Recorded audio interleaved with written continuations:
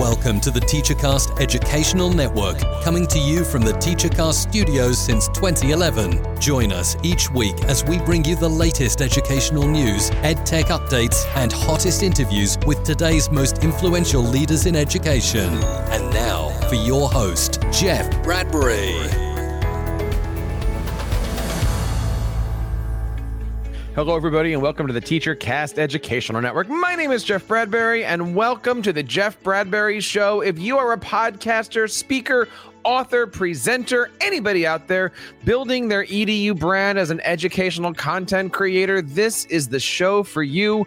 Welcome to episode number 27. My friends, it has been a great 2021. I hope you're enjoying it. We've been doing some great things over here on the buildyouredubrand.com website, have some great blog posts, putting out some good things on our network. And I am so excited today to present this episode. Really, you never know where you're going to find your next episode. I want you to remember that, guys.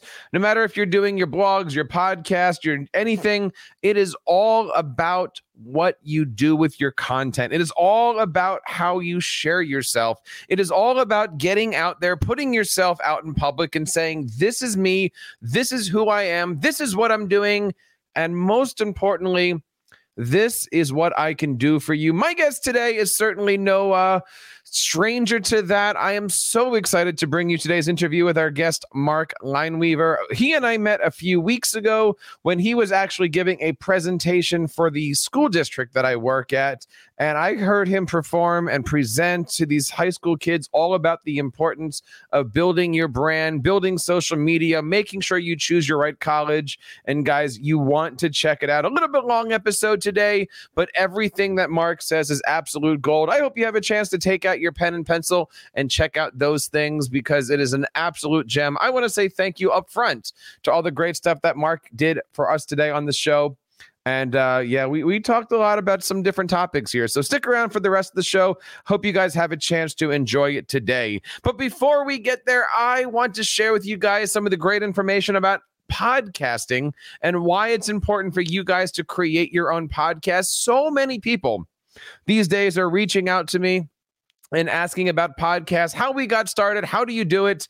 And, you know, this morning before coming on the recording today, I had an opportunity to work with not one, but two high school classes. A teacher reached out to me recently and said, my students are going to be performing or creating podcasts in the, and I think it's the WRTI or the NPR. That's what it is. The NPR Podcast Student Challenge. And would I help out their students and give them some pointers, give them some tips and tricks on how to start a podcast. And I got to tell you, first of all, thank you to the teacher who allowed me to come into their classrooms at 8 o'clock in the morning.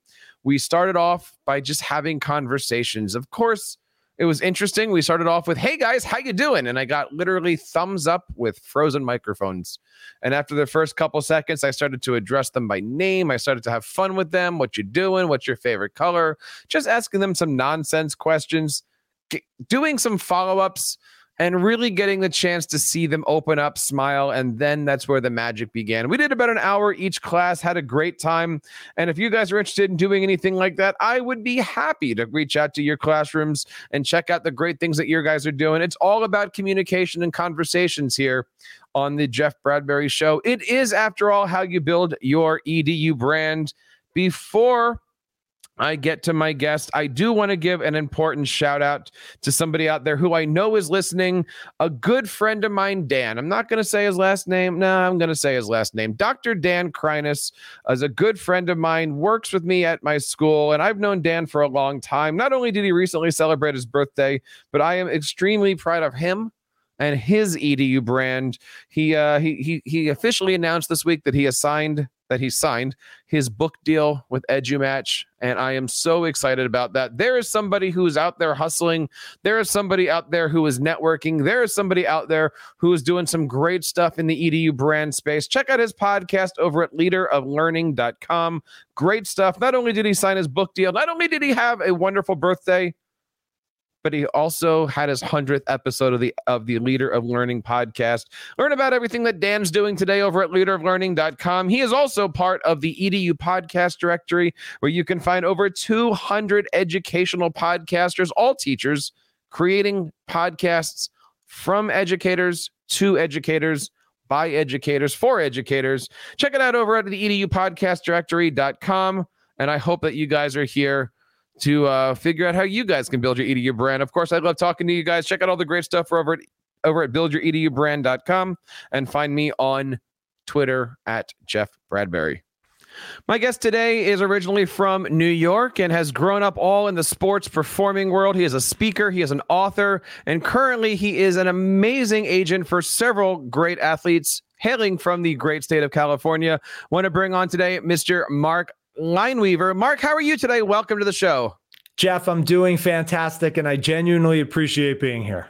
It is so great to see you. I am so happy to have you on here because today we're going to talk about you. How did you build your brand coming from a guy from New York, working around that tri-state, Connecticut, New York area here, and suddenly now you find yourself out there in the middle of California doing Hollywood style deals. You speak, you wrote a book, you work really, really close to Major League Baseball. Before we get to all of that stuff, tell us a little bit about yourself.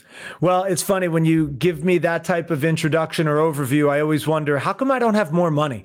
But you know, it's the perfect way to begin, I guess, our chat. And it's not always about the money, right? It's about the passions that people have, the passions that you particularly have. And for me, I was always motivated by what I wanted to do. And growing up as a kid in New York, outside of the city, growing up a Mets fan, growing up a Knicks and a Rangers fan, and just an overall sports fan, everybody wants to be a professional athlete. But over time, you quickly realize, I don't think I'm going to make it to the pros. How do I stay in the game? And I wanted to be a broadcaster. I wanted to be a broadcaster for the Mets or to the Yankees and get to that highest level. And I committed throughout high school, through college, and then even into the professional ranks in the minor leagues, really chasing that dream.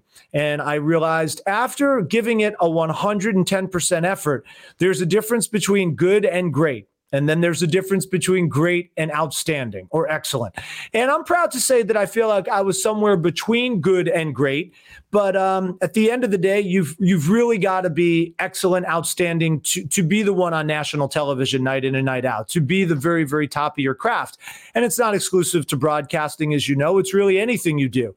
But I was able to use that experience. I was able to use the passion that I had for sports, the life's work that I put into understanding the games, being educated in it, both in college and, so to speak, on the field and off the field, and then in the working world as an executive in minor league baseball and in college basketball or what have you, and using that entire experience over the course of a decade or a decade and a half to ultimately transition into truly the sports business world, being an agent, representing people. And it's not just players. I've now started to work a little bit in the broadcasting space because I have clients who are retiring as players, becoming broadcasters or in the entertainment world. And so it's not how you start, it's how you finish. And I'm far from done. This is just a part of the journey. But, you know, I've always been fortunate enough to chase passions. I never put money first. And even to go from the greater New York City area, or for that matter, to the Northeast, whether it's Philadelphia, Boston, where I went to college, to be 500 feet from the sand in Manhattan Beach, California, to me, that's probably been the very best part of the journey. So that's just a little bit of a snapshot of me and how I kind of went from the modest high school years, if you will, to the day-to-day here and now.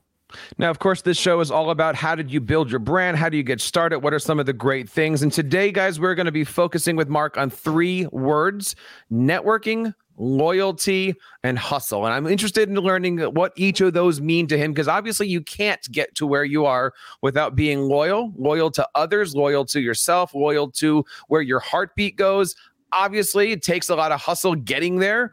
And at some point in time, you have to be able to sit down and have a conversation with somebody and go, hey, I'm interested. Are you interested? Let's do the dance. How do we go? And we'll talk a little bit today about those clients. But, you know, I'm really interested in one of the first things that you and I had an opportunity to do.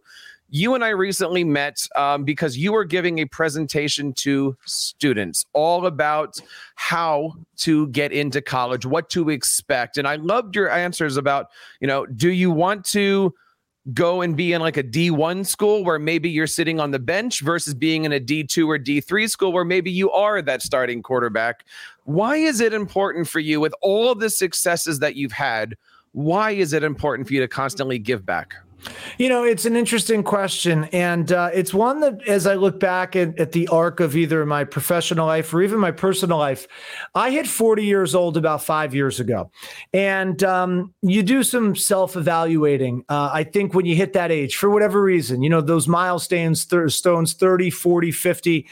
And I said, look, I've got this cool life as an agent and in California and the beach and everything that we, so to speak, just described. But what type of difference am I making in the world? And for the professional athlete, they do have a level of expectation. They certainly are performers. They're entertainers. They're on a big stage. They get a lot of things for free. They get a lot of opportunities that people can only dream of. And most of those opportunities, those things are facilitated through people like myself, the agents who make those phone calls and get them done. And while that's part of the job and that's part of what I'm paid to do, I found there to be a lack of at least rewarding, enriching, self-gratitude for me. Like I felt like there was more that I could personally do with this incredible network that I've amassed. And then also a little bit of like, how did I get here? And I started to think back to my high school years. I started to think back to that initial journey.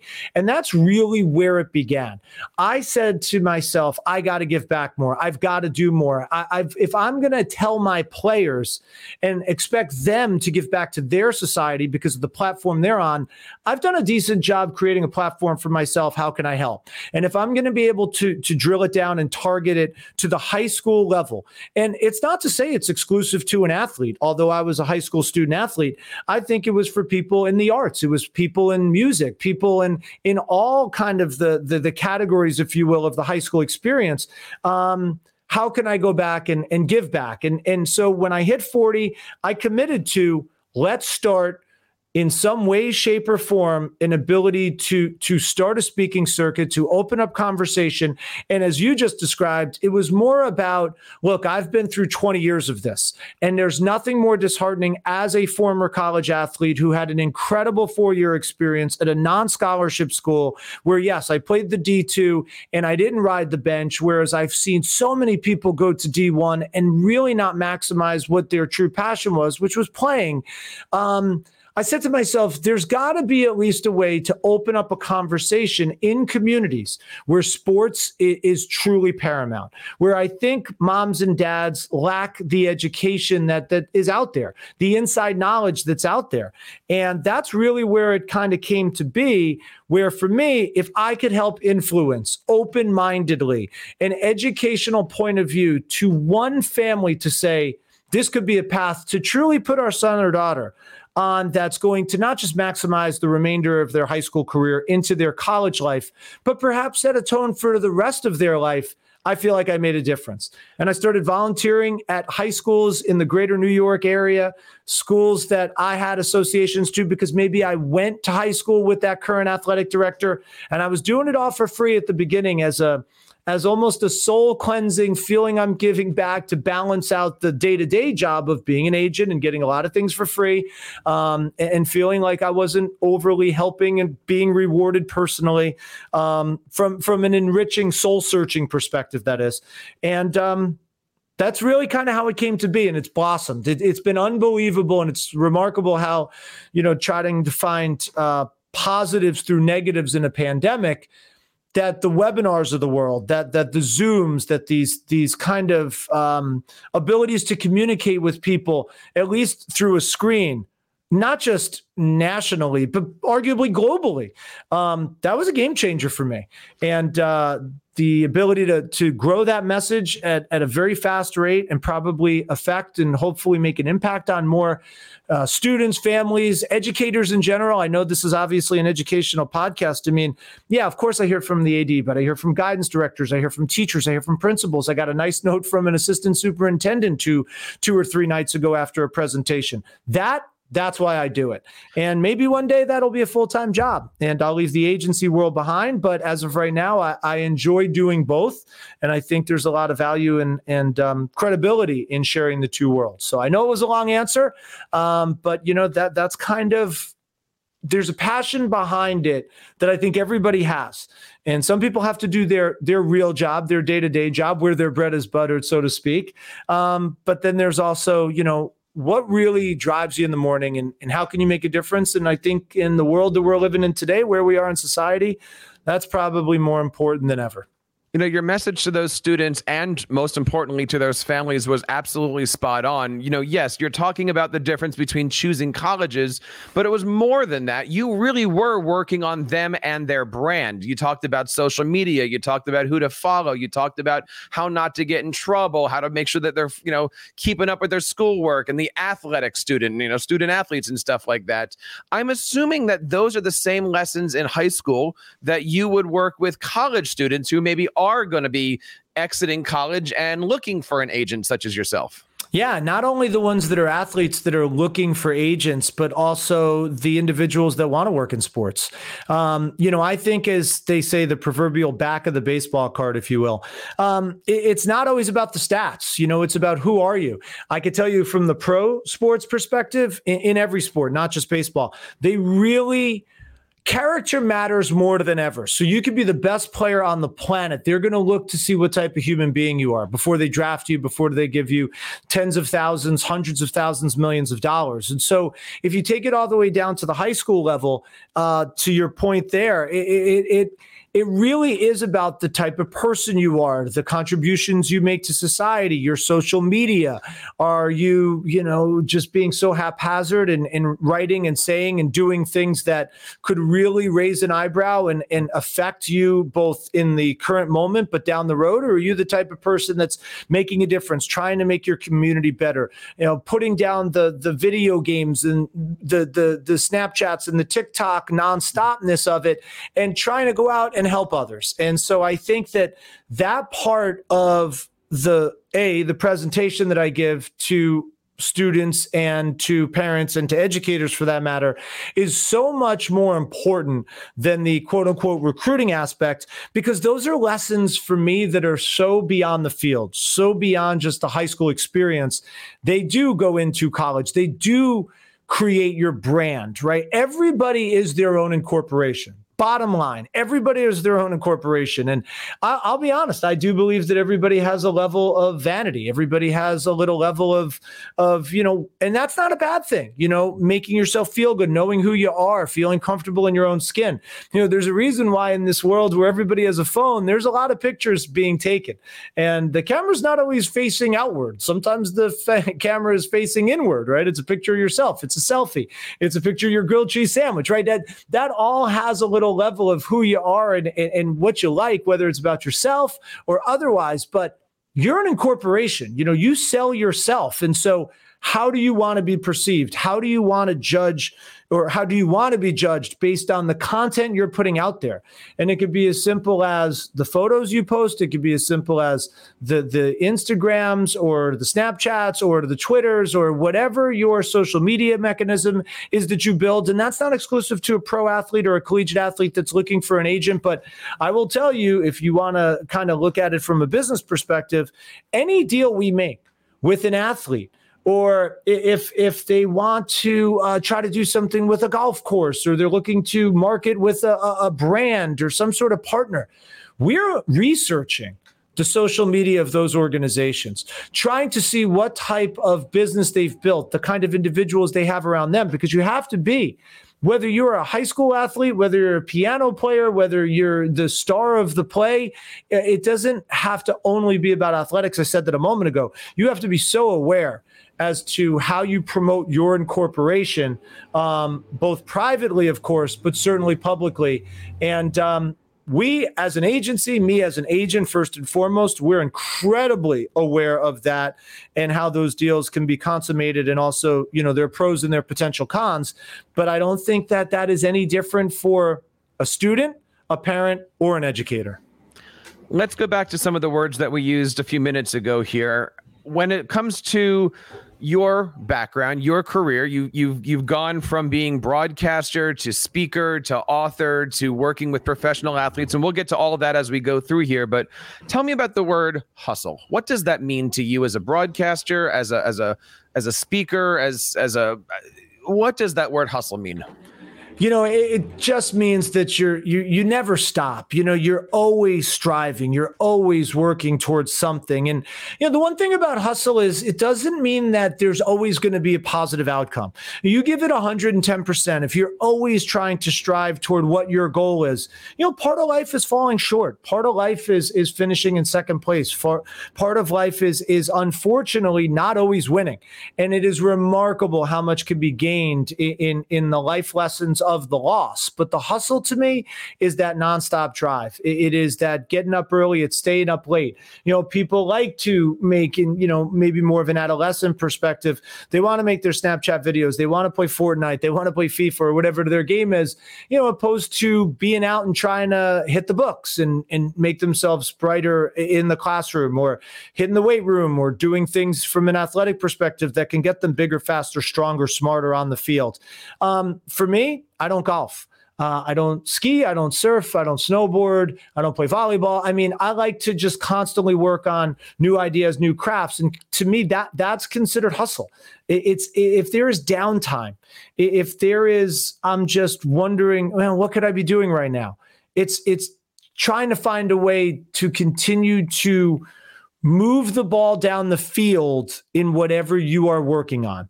And, I will say that a lot of people think, well, hustle's part of your DNA. It's in you. You either got it or you don't. I disagree. I think you could teach yourself hustle. I think you could teach yourself discipline. Think you could teach yourself, I want to commit to something else. I want to be someone else. I want to really kind of alter who I've been. And I know the vision and what I want to become. To me, that literally starts with hustle. It is that commitment and that drive and that passion and that push to not letting someone stand in your way, and someone that doesn't let you be told no. I once heard a presentation about whether you can or whether you can't, you're right. And, that's a quote from Mr. Ford of the Ford company, the founder, over 100 years ago. But, and I'm paraphrasing the quote, but, at the end of the day, it's up to you, that drive, that passion, that burn. And it's not necessarily born with you. You create it. But you decide if you want to get up and hustle or not. You just answered a lot of the questions I was going to have there. I think that's because I honestly, the one question I was trying to figure out here, Mark, was, is hustle something that you can be taught, or is it just part of you? And you say, I think it's both. Like there are some people that are naturally, I'm a go-getter, and there's some people that will hustle if they see others hustling around them. But from a teacher's point of view, can you teach hustle, or is it just you have to model what you want your students to do? I think that's a challenging question to the teacher's point of view. Can you teach hustle?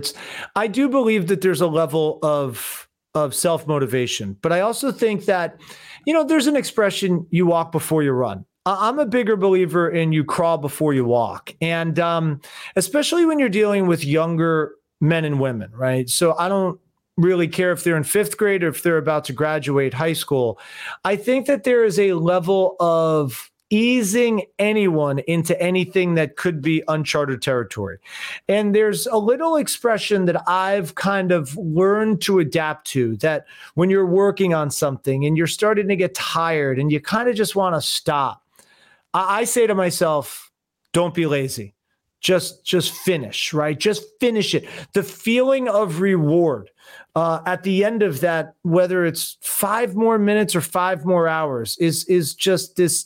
It's a secondary sense of accomplishment. And so for an educator, I think, that's trying to teach hustle, it doesn't mean that you have to go 100 miles an hour at this max effort. In just easing someone into going a little bit further.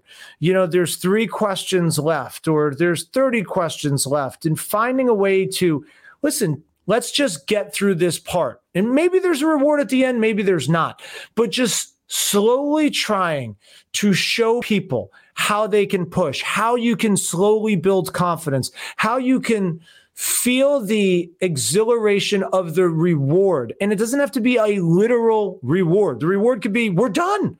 It's over. We get to go home now.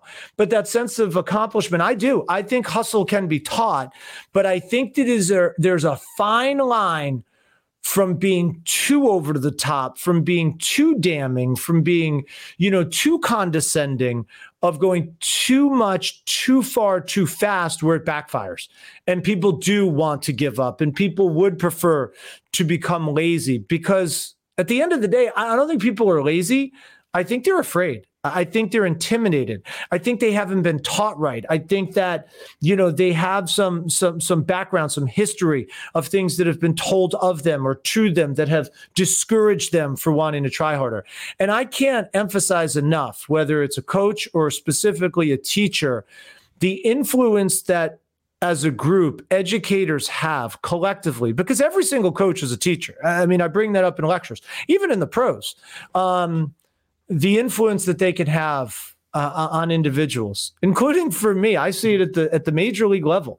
The feedback that you'll hear from players, that coaches or front office executives, to me, who are a lot like educators, can have on them. Grown men who make millions of dollars, you'd be surprised. But sometimes you just have to ease that person in, and you would know your style best.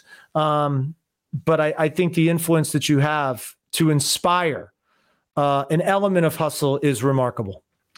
One of the things that I know everybody listening to this has on their mind is, how do I get to that next level? Where are those opportunities? How do I make sure I'm not missing my opportunities? Some might say throwing away their shot. One of the things that always fascinates me is the art, and I believe it is an art form, of networking, having conversations, going into a room and meeting others, trying to mingle, figure things out, small talk, if you will. I obviously, you can't be a Major League Baseball agent without understanding how to do networking. Talk to us a little bit about it. What is networking to you? How does it work? What's your strategy? Kind of give us that roundabout aspect of how does it all work, and how do you build your brand through just meeting people? And that's kind of the $1 million question, in the sense that I realize that everybody's built differently in a short comparison of introvert versus extrovert. I do believe people can make adjustments and challenge themselves to kind of get out of they always call it a comfort zone.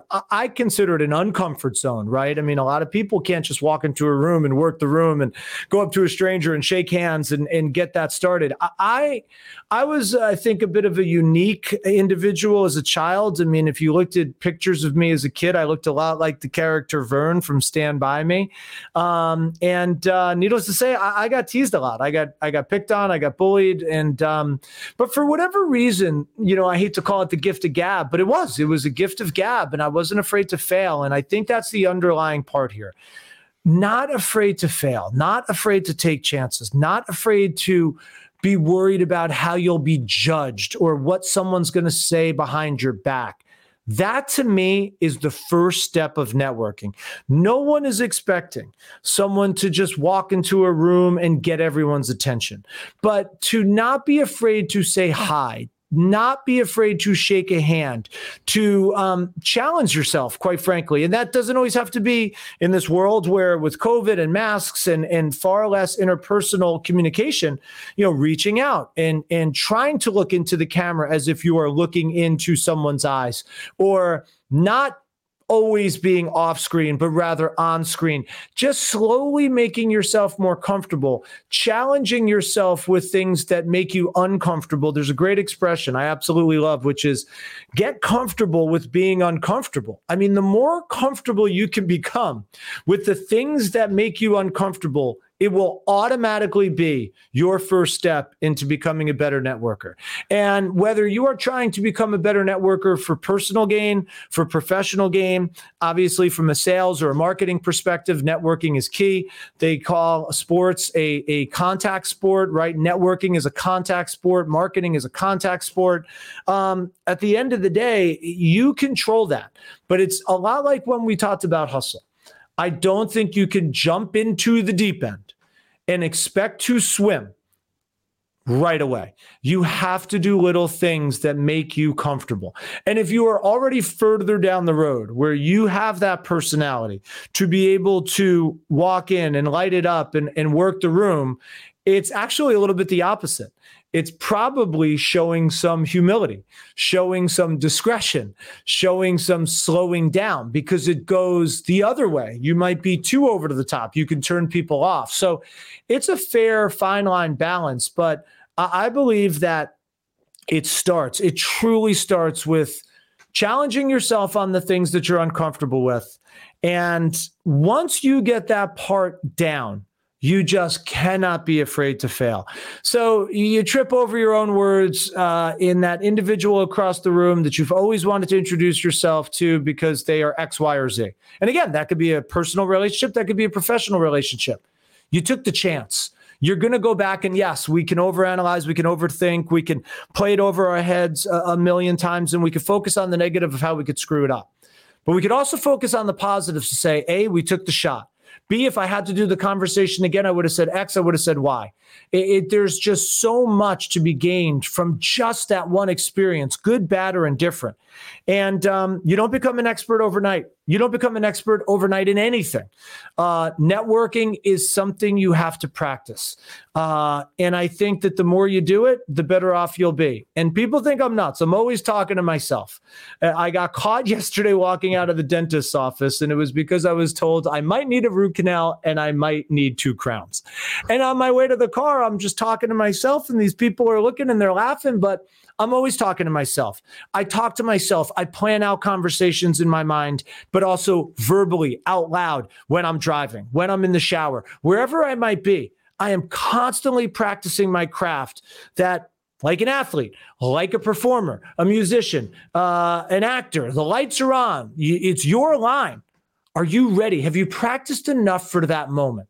And I don't think it's any different with networking at all. But you got to start slow. You got to start with what your comfort of being uncomfortable is, and you got to commit to it. You got to commit to it. And I don't think it'll take long for you to start really snapping your fingers and working the room beyond a capacity that you didn't think was quite honestly possible. I think that's absolutely true. You know, my nature is to be more introverted. You know, we talked earlier about being a conductor and you're the only one that doesn't make a sound. And I like that. And, you know, my personal philosophy is I love to be on stage, center of attention. Give me a mic, give me a speaker. I feel comfortable there, but when I'm in a crowd, I want to go into the corner. And often when I'm into a networking situation, I flip on the broadcasting hat and I just go up to anybody I can talk to and I just start asking questions. And the more you get comfortable with somebody, then you get comfortable with somebody, and it just keeps going on. When we're looking at things like this, I mean, what would you define as a positive networking experience? How do you know? I mean, sometimes you don't realize that 6 months from now, someone's going to remember you. How do you leave a positive, lasting impression on somebody? A couple of ways. Well, one, it's also interesting because I've learned a lot, especially with the initiatives that you and I met under, which was the perfect placement or the character matters presentation, where, you know, for me, I make a lot of phone calls, I make a lot of contacts, and you can get off the phone and or a Zoom, or in some cases an interpersonal communication, live and in person, and walk away pumping your fist and feeling good and really thinking that you nailed it and that it's going to lead to X or Y or Z from a positive perspective. And then it's crickets. And you Monday morning quarterback yourself to say, boy, maybe I wasn't as good as I thought. You know, maybe I didn't do as well as I interpreted the conversation. Maybe they were just trying to get out of it. So it's a really, really hard question, in my opinion, to answer. But what I will say is, look, you know, it is hard to self-evaluate. It is hard to kind of say, I nailed it. I think the best way to handle any conversation, whether it is going well, whether it is going poorly. And this is probably more on the business perspective than the personal perspective, but I don't think it's exclusive from one to the other. You want to be the first one out. Yeah, I don't care how well it's going. I don't care. You never, in my mind, want to be the person that is told by the other, all right, well, listen, I got to get going. You have in my opinion, you have overextended your welcome if they are saying that. You have either talked too much, you have hung around too much, you might be around somebody that's just being polite. But if you can get out first, if you could say, hey, listen, I really appreciate the time. It was a pleasure speaking, or whatever the content was, little summary. Hey, I'll email you tomorrow. I'll follow up with the text. But if you could be the one to say, I know you're busy, or listen, I know you have other people to speak to, or whatever, just envision that scenario you're in. Be the first one out. Shake hands, fist bump, elbow, whatever we're doing in today's world, but be the first one out on the phone, in the Zoom, in person. Leave them wanting more. Show this individual has feel. This person gets it. They didn't leave me out there because maybe they're not interpreting that conversation the way you are. You think you're on cloud nine, you're nailing it. You just want to keep going. Talkers are going to talk. And the other individual is like, when is this person going to stop and walk away? So I'm not saying that that's always the case, but if you can bail first, if you can get out of that conversation with that level of appreciation and move on, I think that really allows you to maintain, and I hate to call it an upper hand, but I think you understand the context of it. But B, maybe they say, no. I've got plenty of time. I'm enjoying this. Stick around. You sure you got to go? Then you got them. And even then, I would caution to say, all right, stick around, but not as long as maybe you'd like to. Leave them wanting more. And put yourself in a position for a follow-up. That's how you build a relationship. That's how you start to maximize that networking. And then I think that's also how you build a network for yourself, a reputation for yourself. Because I can't tell you, I work in baseball. There's an expression, feel. This guy's got feel. This gal has feel. This person has zero feel. And you never want to be in the category of zero feel or lax feel. And I think you can figure out whether you want to change the word from feel to something else. Mm-hmm. I think you can comprehend the overall messaging that I'm laying out here.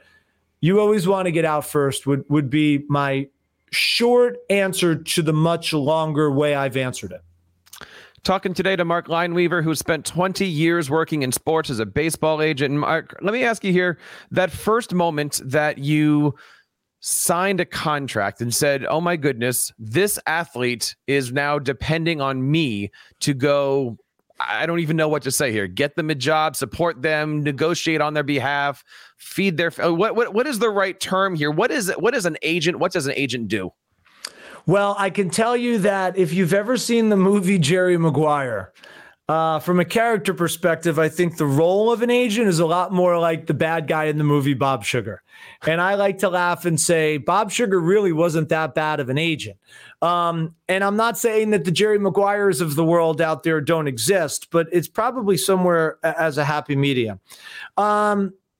I think it's different for everyone. I will say that for me personally, there are no days off. It's a 24/7, 365-day position. I think that there's a considerable level of thank yous, but there's plenty of, hey, that's your job. You're not always going to be told great job. You're not always going to be told thank you. And that you work off of a commission, quite frankly. You work off of a percentage of a contract that a player earns. And at least in baseball, it takes them a long time to earn that. You don't get any money when they're in the minors. You don't get any money from them when they're initially in the big leagues. And yes, when they start signing those larger contracts after, it's different for everyone, but generally as a rule of thumb, 3 years of major league time for a player, you might have that individual, and it's not just a player, it's the girlfriend, the fiance, the wife, the mom, the dad, the brother, the sister. You represent the entire family. And not everybody might like you. The player might love you. The wife might hate you. The player likes you. The wife really likes you. The father's indifferent. There's just so many elements to the relationship part before you get to the X's and the O's of the business. But, we talked about, loyalty to a degree. You mentioned that a little more in the open.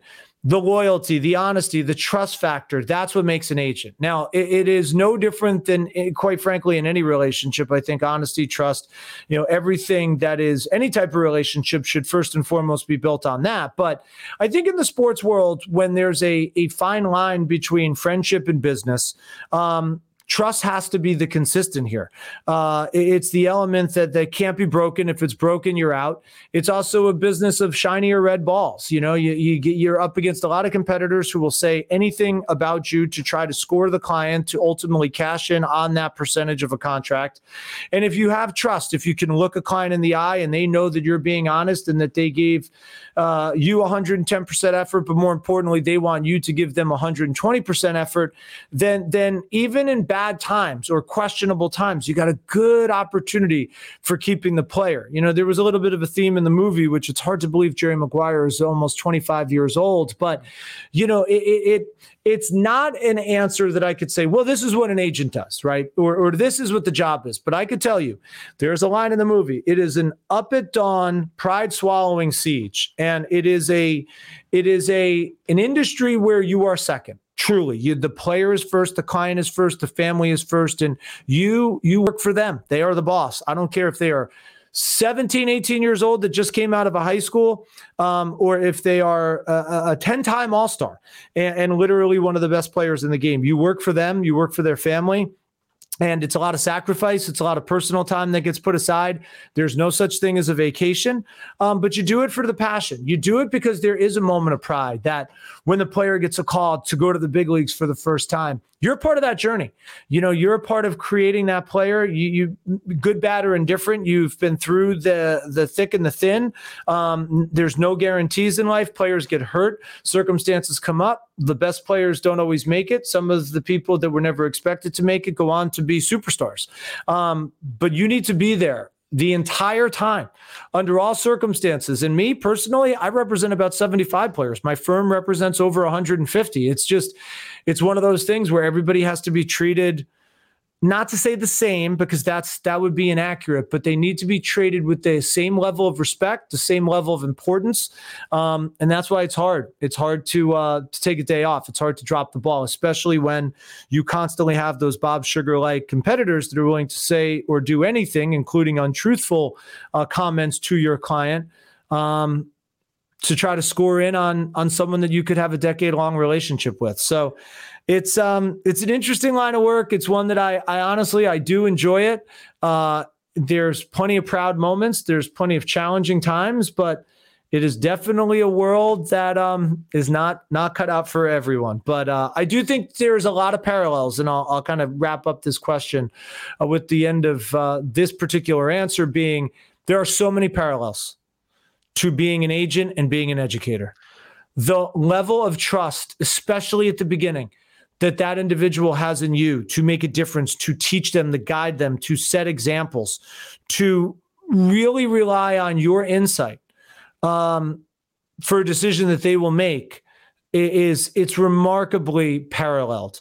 To know that, unfortunately, they or someone in their camp could sour on you quickly, to blame you as the bad person, the bad guy, the bad gal, whatever, comes with the territory. And for so many of the educators listening, you understand what I mean.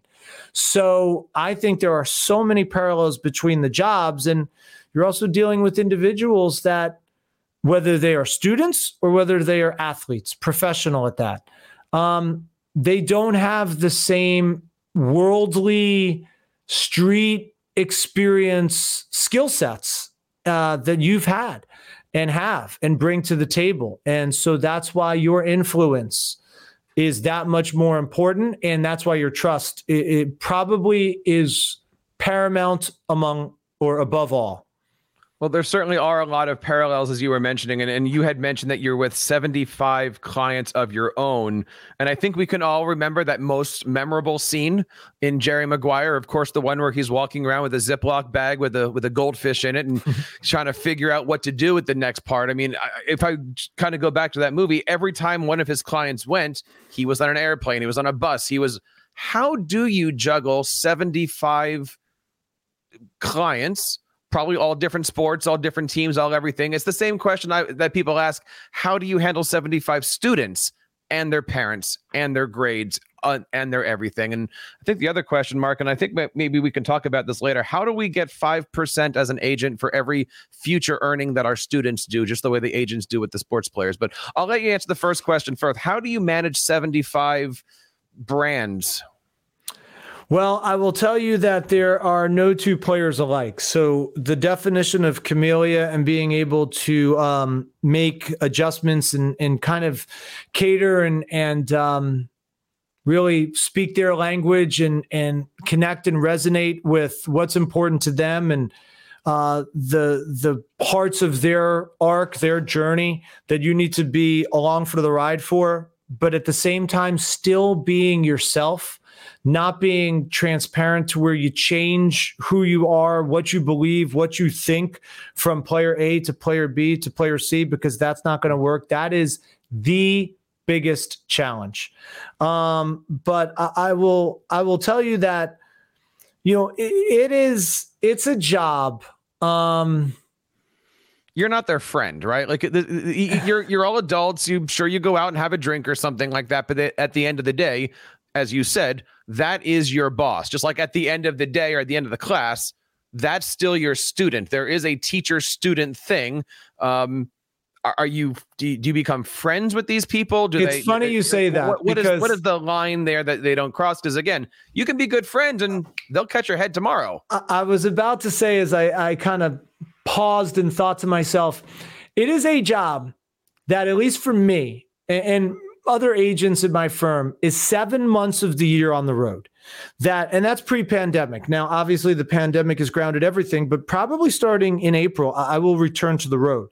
And it is a job that isn't 7 consecutive months. It's 6 weeks here and then maybe 3 days there, and then 7 days home and 12 days gone, and then 4 or 5 days or 4 or 5 weeks home, and then 6 days gone. And it's not always in Los Angeles or New York or Chicago. It's in Cedar Rapids, Iowa, and it's in Burlington, Vermont, and it's in Rome, Georgia. And to try to live a life where you have triplets at home, or where you have personal relationships, or where there are things that you are going to sacrifice, you're going to miss, and whether they're just, a friend's 50th birthday party, or quite frankly, let's just grill out on Saturday and invite some people over, or the big game, or whatever the case may be, that is what the job looks like.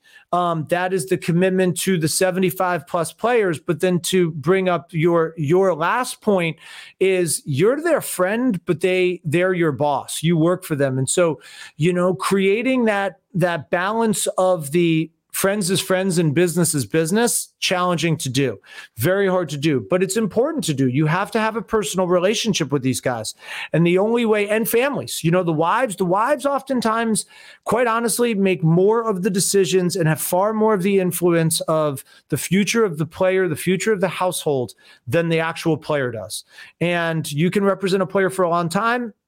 Girlfriend comes into the picture, girlfriend becomes fiance becomes a wife. And I certainly hope that I or you as an agent have a good relationship with them, because what you had with the player might not matter. So you have to have that balance. You have to get to know them personally. You have to understand their needs on a business side. Not everyone's the same. So you have to invest to every single one of them the same amount of energy, so you know who they are, what's important, what they want, what they probably sometimes more importantly don't want. And you have to get out and see them, to get to know them, to invest in what is important to them. And that's by being on the road. So you can't sit here and say like, well, I could just do this from a computer. I could just Skype. I can just FaceTime. We'll just chat and text. I'll just watch their games on TV. That doesn't work. It's not going to happen. And we've been fortunate, I think, through the pandemic to be able, by virtue of the webinars and the Zooms and communication that way, because everyone's in the same boat, if you will. But those days are ending. Thank goodness, I think, in a lot of regards, getting back to some sort of personal relationship in person. But you cannot properly do this job. You cannot properly run this business as an agent without being out on the road and getting to know these these individuals personally and professionally. So that probably, kind of covers both questions, the first question and then the follow-up. But I will tell you, I don't think this is exclusive to being a sports agent. I don't think it's really exclusive to sports or entertainment. I think you could be a doctor, you can be an insurance agent, whatever the case may be. And I know that we're talking to a wide collection of educators. There are certain students, you invest in all of your students, and there are certain students that need more attention than others. There are certain students that you can kind of know they're going to be okay and you don't have to hover over. There's a balance there. But from the start, you don't know them just yet. So you've got to invest equally into every single one of them. And it's a lot of, 24/7. You take your work home with you. You think about these kids. You think about their families. And, there aren't too many thank yous along the way, right? It's the job you signed up for because it's your job. And I think when you go back to some of the things we talked about with, feeling enriched and feeling fulfilled and feeling like you make a difference, it's crazy. We say things like, oh, I love this, or thank God for that, or whatever the case may be. That's a case for the educators, for agents. When you do get that sincere thank you, when you know you made a difference, boy, that in so many regards, it's worth its weight in gold. Talking today to Mark Leinweaver about all the great stuff that he's been doing as far as impacting others, supporting professional athletes, hustle, loyalty, networking, all of that stuff. Mark, I want to say thank you for your time. But before I let you go, I've got a couple rapid fire questions for you here. Just some things that we like to talk about here on the show. Number one, what's the best piece of advice you've ever been given? That's a really good question. And you're going to do rapid fire questions. I don't know if I'm a guy capable of giving rapid fire answers. There's a couple of adages. I don't know if it's advice, but when I was 21 years old, my first job ever in Pittsfield, Massachusetts, my first real job where you showed up, and it was in professional baseball. And there were a couple of adages that the boss dropped on me. And it was things like, if you want to stay out with the Owls, you better be able to fly with the Eagles. I thought that was great. It was a way of saying, like, if you want to stay out late, you better be ready to wake up early and get at it.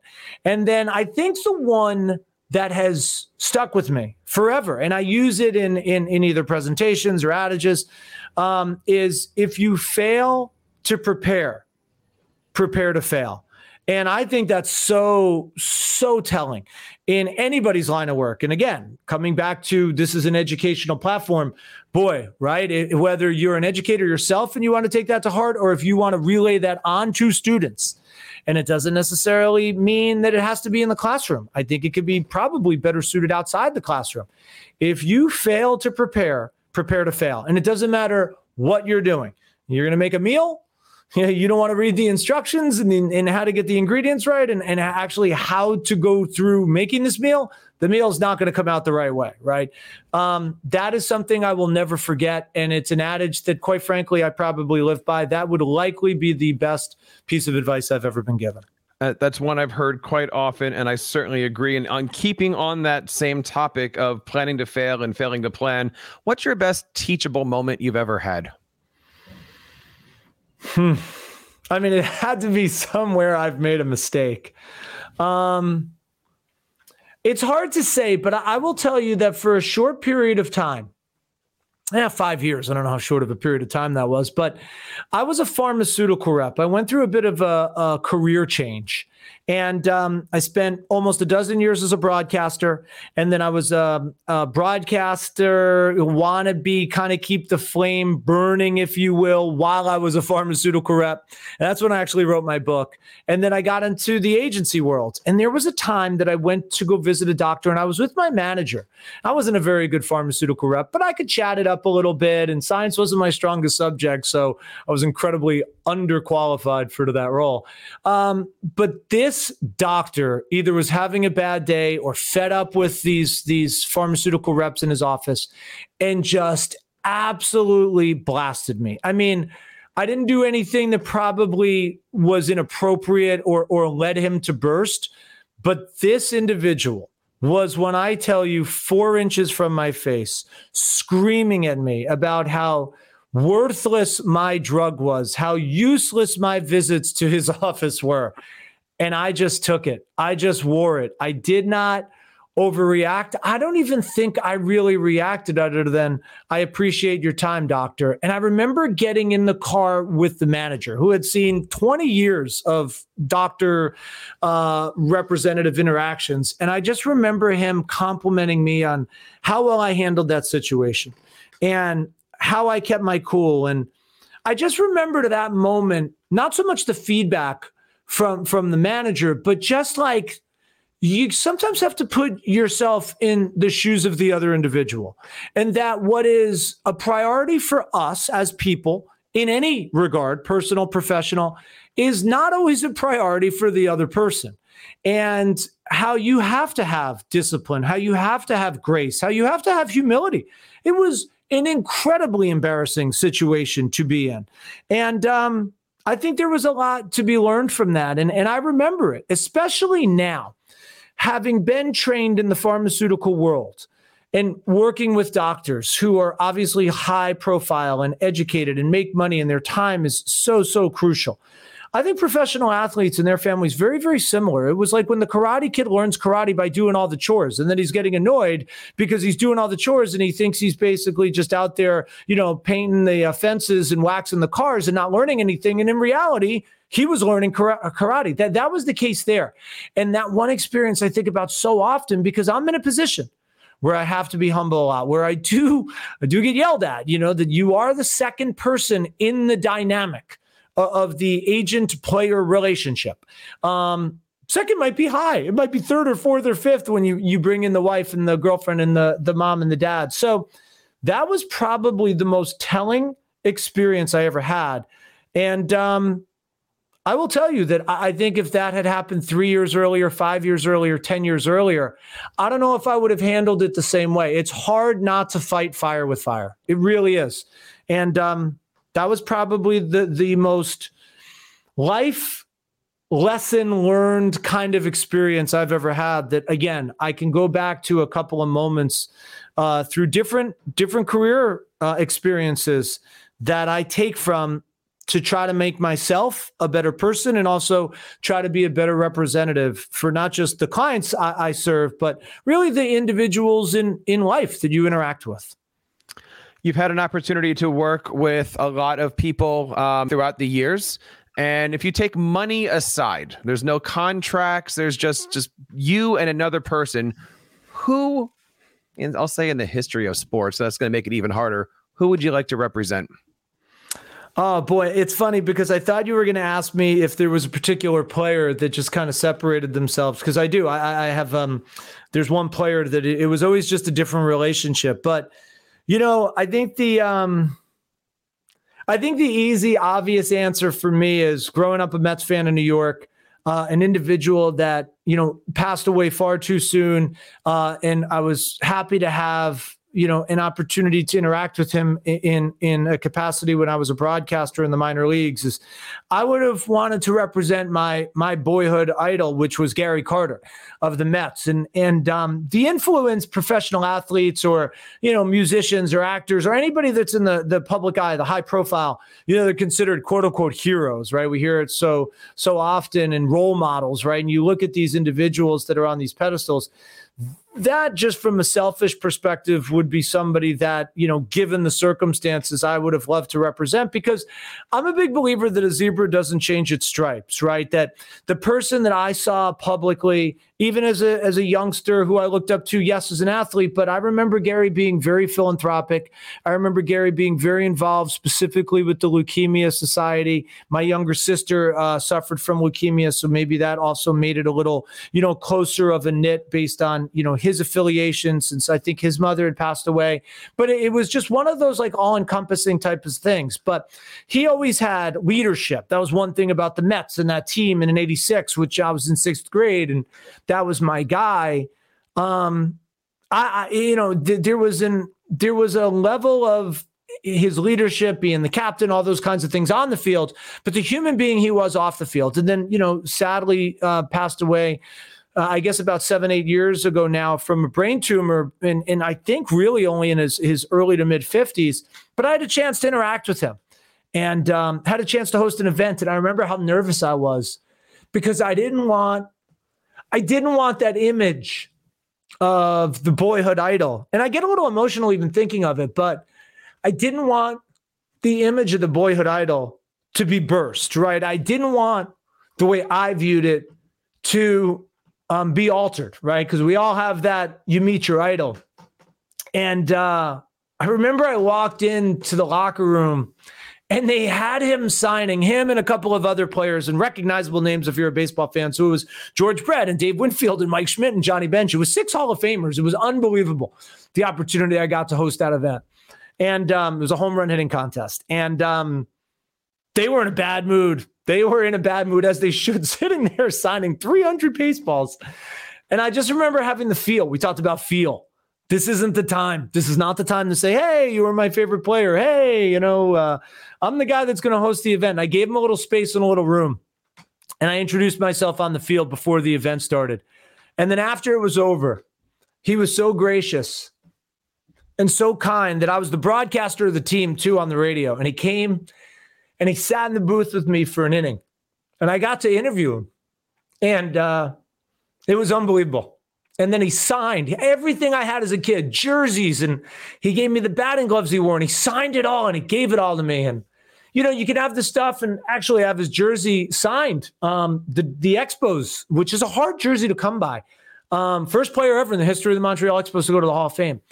To have those things and then to have that 10 minutes on the air with them. And again, you could probably hear it in my voice because it's unbelievably emotional when you think back of the impact as he had on me as a kid. Then to have that opportunity as an adult and then kind of trying to take some of those life lessons, he would be the guy. And then to have him, pass away so really early in his life, where I believe, based on what I do for a living, our paths would have crossed again. That would without question be the guy. Money aside, everything aside, that it would have been an absolute honor to represent him. But I'm very fortunate to represent so many guys, so many players that in my belief have so many characteristics of who Gary Carter is or was. And it's great. I'm very proud to say I represent a lot of great players, both on the field, but quite frankly, better individuals off it. Got 2 more quick questions. By the way, that was beautiful because I am a Gary Carter fan too. Growing up, I did do the strawberry, the Dykstra. Like that was, I was even from a Philly boy. I don't admit it. Probably never having a podcast, but I got 2 more questions and then we got to wrap up here. You bet. And I want short answers for you, but I promise I'll give you short answers. It's hard. I'll even take a 1-word answer, but I know I'm going to want to know the answer to this. Pete Rose, Hall of Fame. Yes, but I think they will elect him into the Hall of Fame after he passes away because I think, unfortunately, there's going to be that penalty of they're not going to allow him to enjoy it and appreciate what he truly meant to the game based on, the circumstances of the gambling. So he'll be a Hall of Famer. I just think, unfortunately, it's after he passes. Class of 2045 or something like that, right? Like somewhere down the road. I don't think it'll be that long after, but unfortunately, it'll be a little ways out. And I think that's how it's going to go down. If I had to make a prediction and we can roll back this tape one day, sadly, I think that's how it'll go. And last question here, and I think this is the most important thing that everybody wants to know. Darth Vader or Thanos? Listen, Darth Vader is the ultimate villain and the most ultimate likable villain. He's arguably the greatest character ever scripted under any circumstance, any genre of TV, film, what have you. And I think, how many villains out there do you see every single kid, boy or girl, want to be? It's crazy. So he is number one. That is the difference between a child of the 80s and a millennial right there, ladies and gentlemen, is Darth Vader is the answer. That is the correct answer. That is the only answer. And for no other reason than James Earl Jones. That's right. So, Mark, thank you so much for this. I hope this is only round 1. We've got so many things in here, but I hope you guys had a chance to check this out. Mark, where can people go to learn more about you and, get some help? Soon it'll be a website under my name, but I don't want to put the cart before the horse. But right now, quite frankly, I do have a business aside from being a sports agent. I hate to say, if you Google my name, there's at least a few tabs that would come up at the agency or some of the other endeavors, but Perfect Placement, and it's spelled intentionally, PLAYCEMENT, Perfect Placement. I still get junk mail that says Perfect Play Cement, but I guess it's another way to remember it. That is my passion project of, especially at the educational space. That is the easiest way to find me, get in touch with me. My phone number, my email, everything is there on that website, and focused on character and character issues, specifically with high school student athletes. And that wraps up this episode of the Jeff Bradbury Show. I'm certainly going to be walking away with something that's going to help me build up my EDU brand, help me out with my networking, loyalty, and hustle. I hope you have a chance to do that too. If you have any questions, please feel free to reach out to the show over at buildyouredubrand.com. You can, of course, find me on Twitter at Jeff Bradbury. We are here to help you guys build your EDU brand. And if you know anybody or yourself that would be a great guest for the show, we would love to have it on and love to have you guys be featured. We're here to help you guys build your EDU brand, one blog post, one podcast, one chapter, one presentation at a time. So again, we want to say thanks to our good friend Mark for being on the show.